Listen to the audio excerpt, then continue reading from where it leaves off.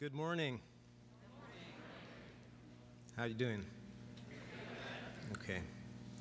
It's a real pleasure to be at Bioneers.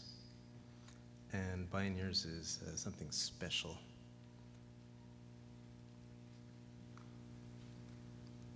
One day in 1985, as a young anthropologist living among Ashaninka people in the Peruvian Amazon, I accompanied a tobacco shaman, a tabaquero, to visit his old teacher. The old man was at least 80 years old, all covered in wrinkles, but it was hard to say exactly what his age was because he was born before Ashaninka people started counting years. He was sitting on a mat, wearing a cotton gown, and eating tobacco paste from a small stick that fit into a gourd. And when I was introduced, he looked at me with a glint in his eye and asked me whether I was his father-in-law.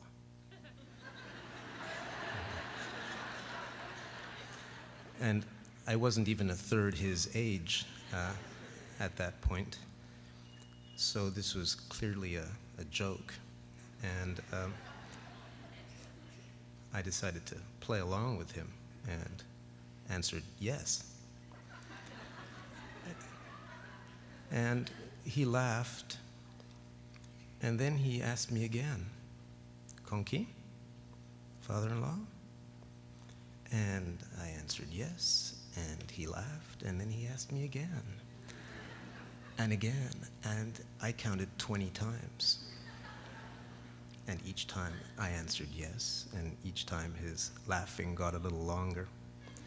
Well, I learned later that night from my main informant that question also meant, can I have sexual access to your daughters? So the joke was on me.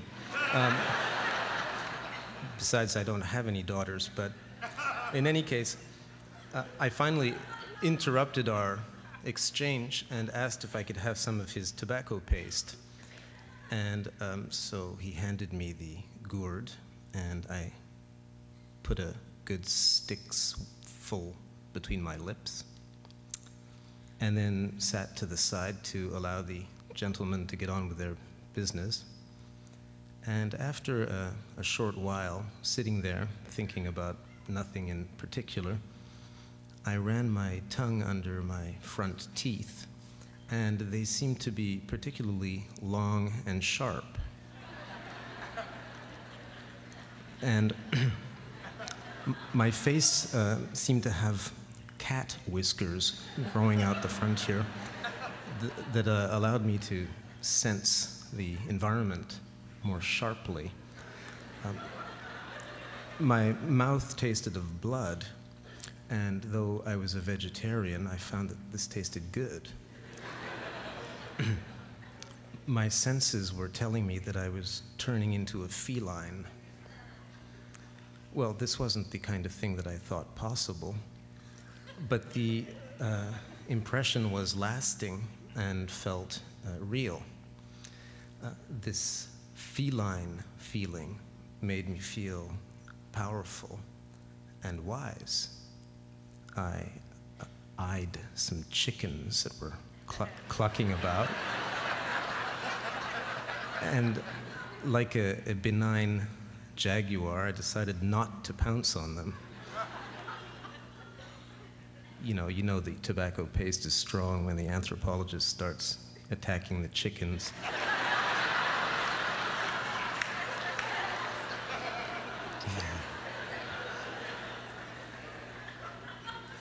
This feline predatory impression was so strong that it remains with me to this day, but I did not discuss it in my doctoral dissertation.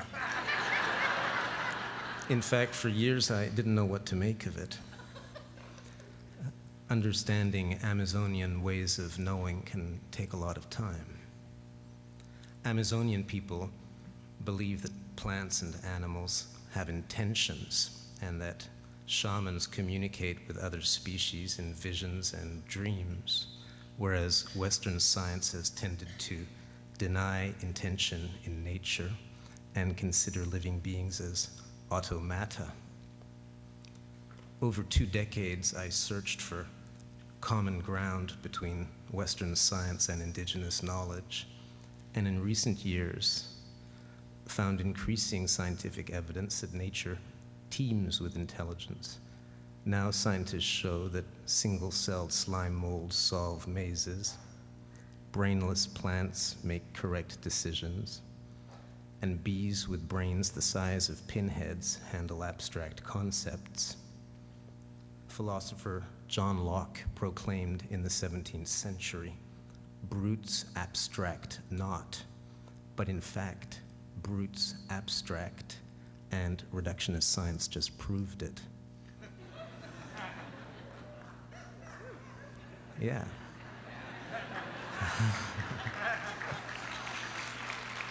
Western observers are coming to see that we are nearly identical to many animals, eye for eye, brain for brain, gene for gene, and many behaviors once thought to be exclusively human turn out to be shared by other species. The zone of the specifically human as determined by science has been shrinking. There has been an awkward growth of knowledge, as the editor-in-chief of the journal Science recently put it. Awkward because we're having to step down from the pedestal. In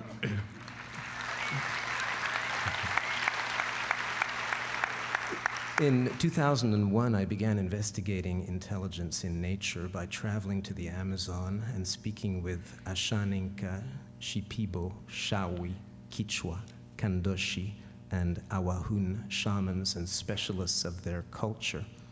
These people believe that all beings have souls and that plants and animals think, make plans, have knowledge. In Amazonian cosmologies, humans have kinship with other species, and humanity is a condition that applies to all the beings in the world. We see fish and birds, but when these creatures go home at the end of the day, they take off their animal suits and outstep people. Here, the dichotomy between nature and culture, so dear to anthropology, flies out the door. By investigating intelligence in nature, I wanted to act as a diplomat between systems of knowledge. The point was to see if the two sides could work together. As an anthropologist with field experience in the Amazon, I was going to have to take on a new field. Sorry. A new field with scientists and laboratories in different countries. I decided to put everyone on the same ontological footing and to treat scientists with the same respect as indigenous shamans.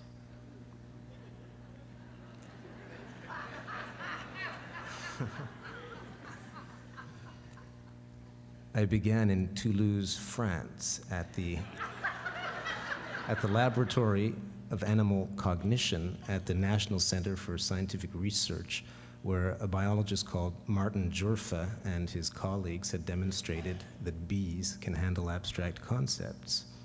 They'd done this by building a simple Y-shaped maze, the entrance to which was marked with a symbol, the color blue, for example. Bees flying through the entrance to the maze encountered a branching pathway where they had to choose between paths. One path was marked with the color blue, the other with the color yellow. Bees flying down the blue-marked path discovered at its end a vial filled with sugared solution. Bees flying down the yellow-marked path received no rewards. The bees soon learned that same sign equals sugar.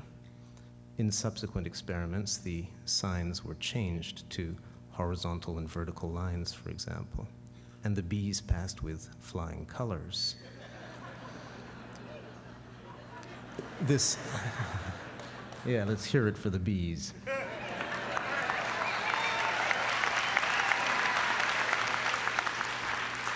Okay. This simple experiment shows that bees with brains containing about 100,000 times less neurons than our own can handle abstractions such as sameness and difference. Martin Jurfa, the man behind the experiment, said that the more we understand about how animals make decisions and learn, the more we have to recognize that they do not act mechanically. Bees have minds of their own, he said, which enable them to extract the logical structure of the world. Bees are sentient, minded beings, not flying toasters. But what about plants? Plants lack brains entirely. So what does science say about plant intelligence? In 2002, I found an article in the journal Nature written by a biologist called Anthony Trewavas stating that plants have intentions, make decisions, and compute complex aspects of their environment. Trewavas is a professor of biology at the University of Edinburgh and a member of the Royal Society, and he was claiming that the investigation of plant intelligence was becoming a serious scientific endeavor. In early 2003, I traveled to Scotland to interview Trewavas, and he explained that the molecular genetics of the 1990s had revealed the signals and receptors that plant cells use to communicate and learn. Plants assimilate information and they can respond on the whole plant level. And to do this, they use molecular and electrical signals, some of which are identical to those used by our own neurons. Plants don't have brains so much as act like them.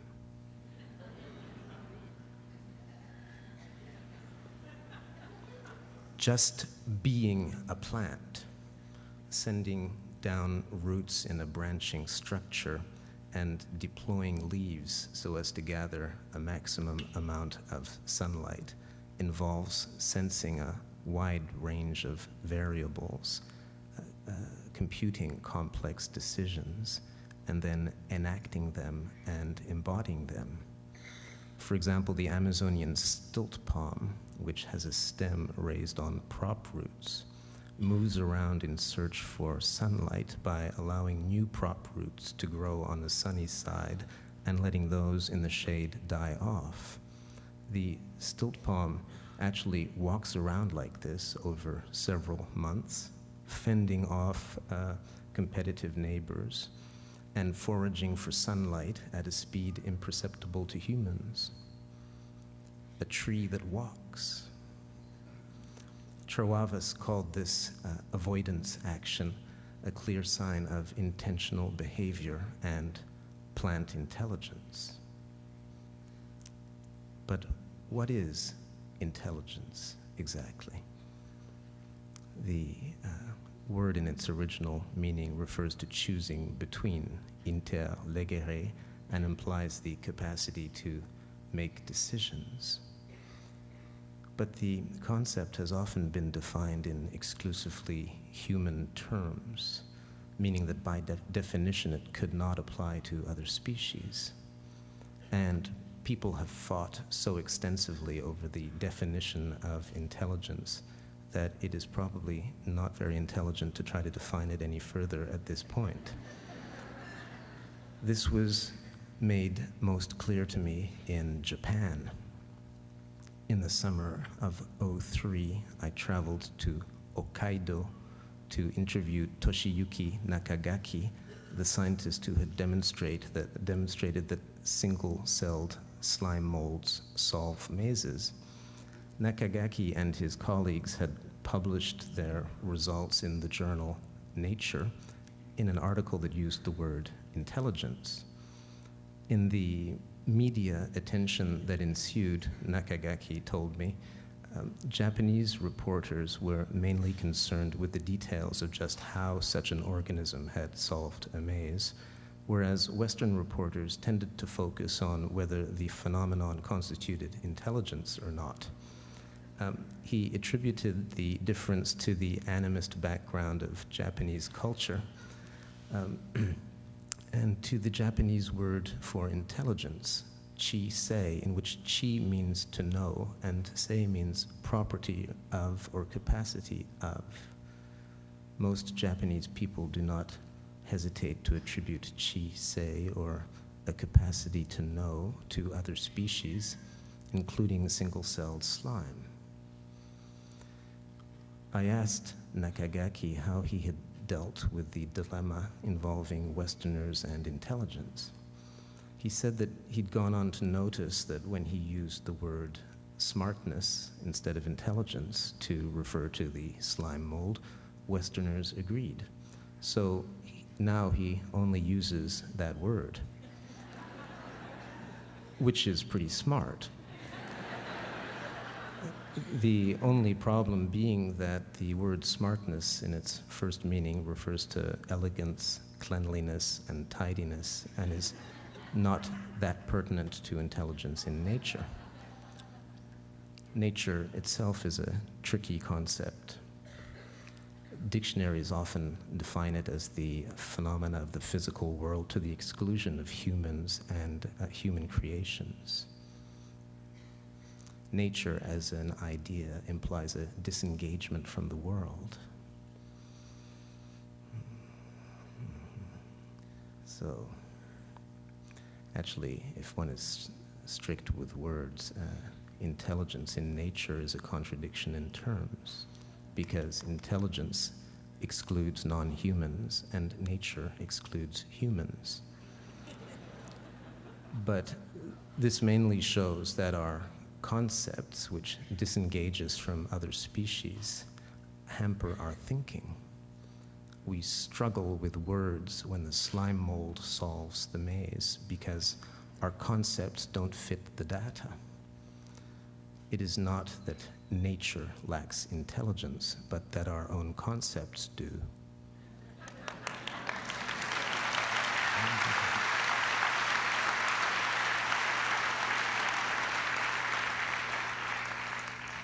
Exactly. Objective knowledge of the biological realm runs into an obstacle.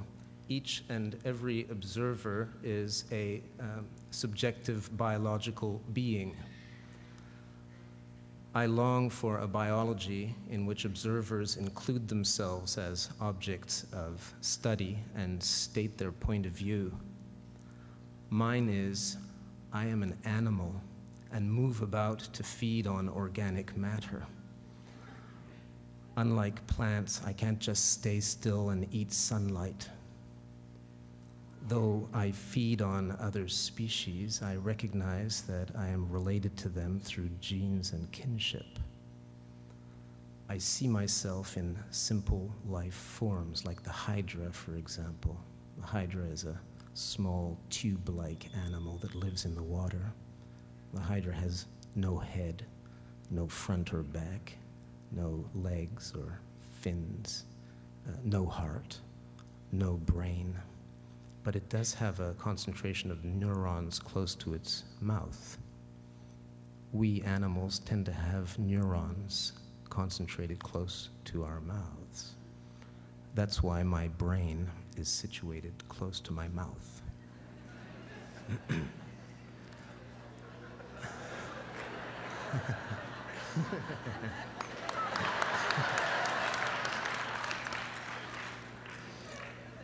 I know I am a predator and stand in a long line of predators.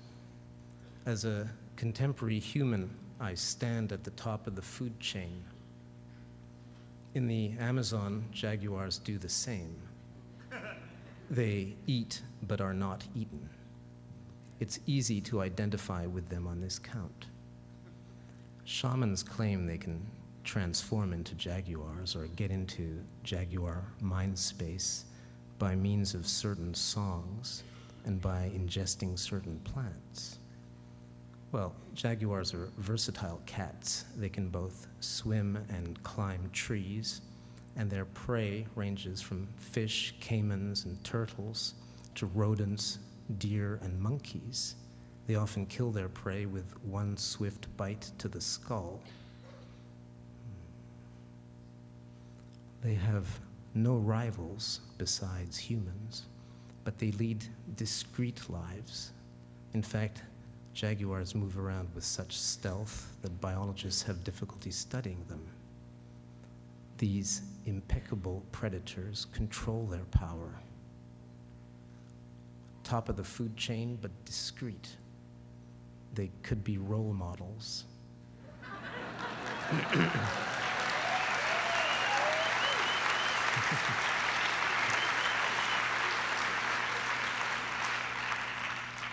Homo sapiens sapiens is a young species. We've only been around 200,000 years according to the fossil record and analyses of DNA. That's just 10,000 biological generations, which for a species is next to nothing. Jaguars and other efficient predators like octopuses have been in business much longer than we have. Octopuses have been around 350 million years. In comparison, we're just getting started. We still have a lot to learn when it comes to controlling our predatory nature. Shamans believe that human predation requires mediation. And when shamans mediate human predation, they try to turn it into a revitalizing exchange with nature. In their view, humans as predators have responsibility towards other species because we are related to them and because we eat them to live. Shamans have been pointing out for a long time that nature undergoes constant transformation. Scientists agree and show that we are all hybrid beings resulting from ongoing evolution. Science itself is evolving, moving away from a mechanical understanding of nature. The idea of a kind of intelligence active throughout nature is gaining support within the scientific community, affirming the view long held by indigenous people and shamans.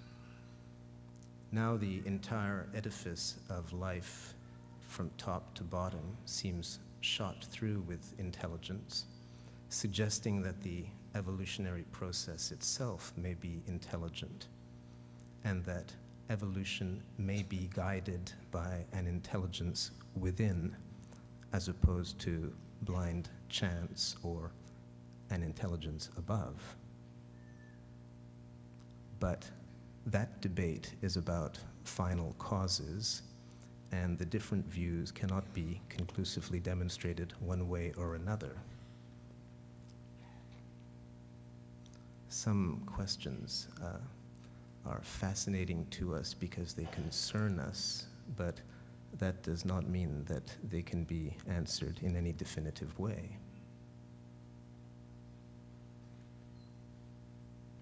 No.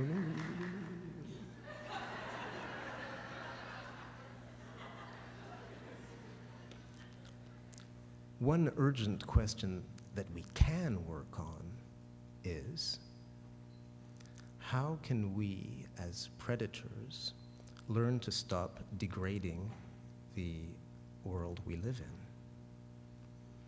Our predation is souped up through knowledge, ideas, and technology, so we have to get a grip on our sciences and industries. This would be intelligent evolution. By understanding ourselves as animals, by understanding other species as intelligent, and by understanding the intelligence of predators, we can learn to transform ourselves into intelligent predators.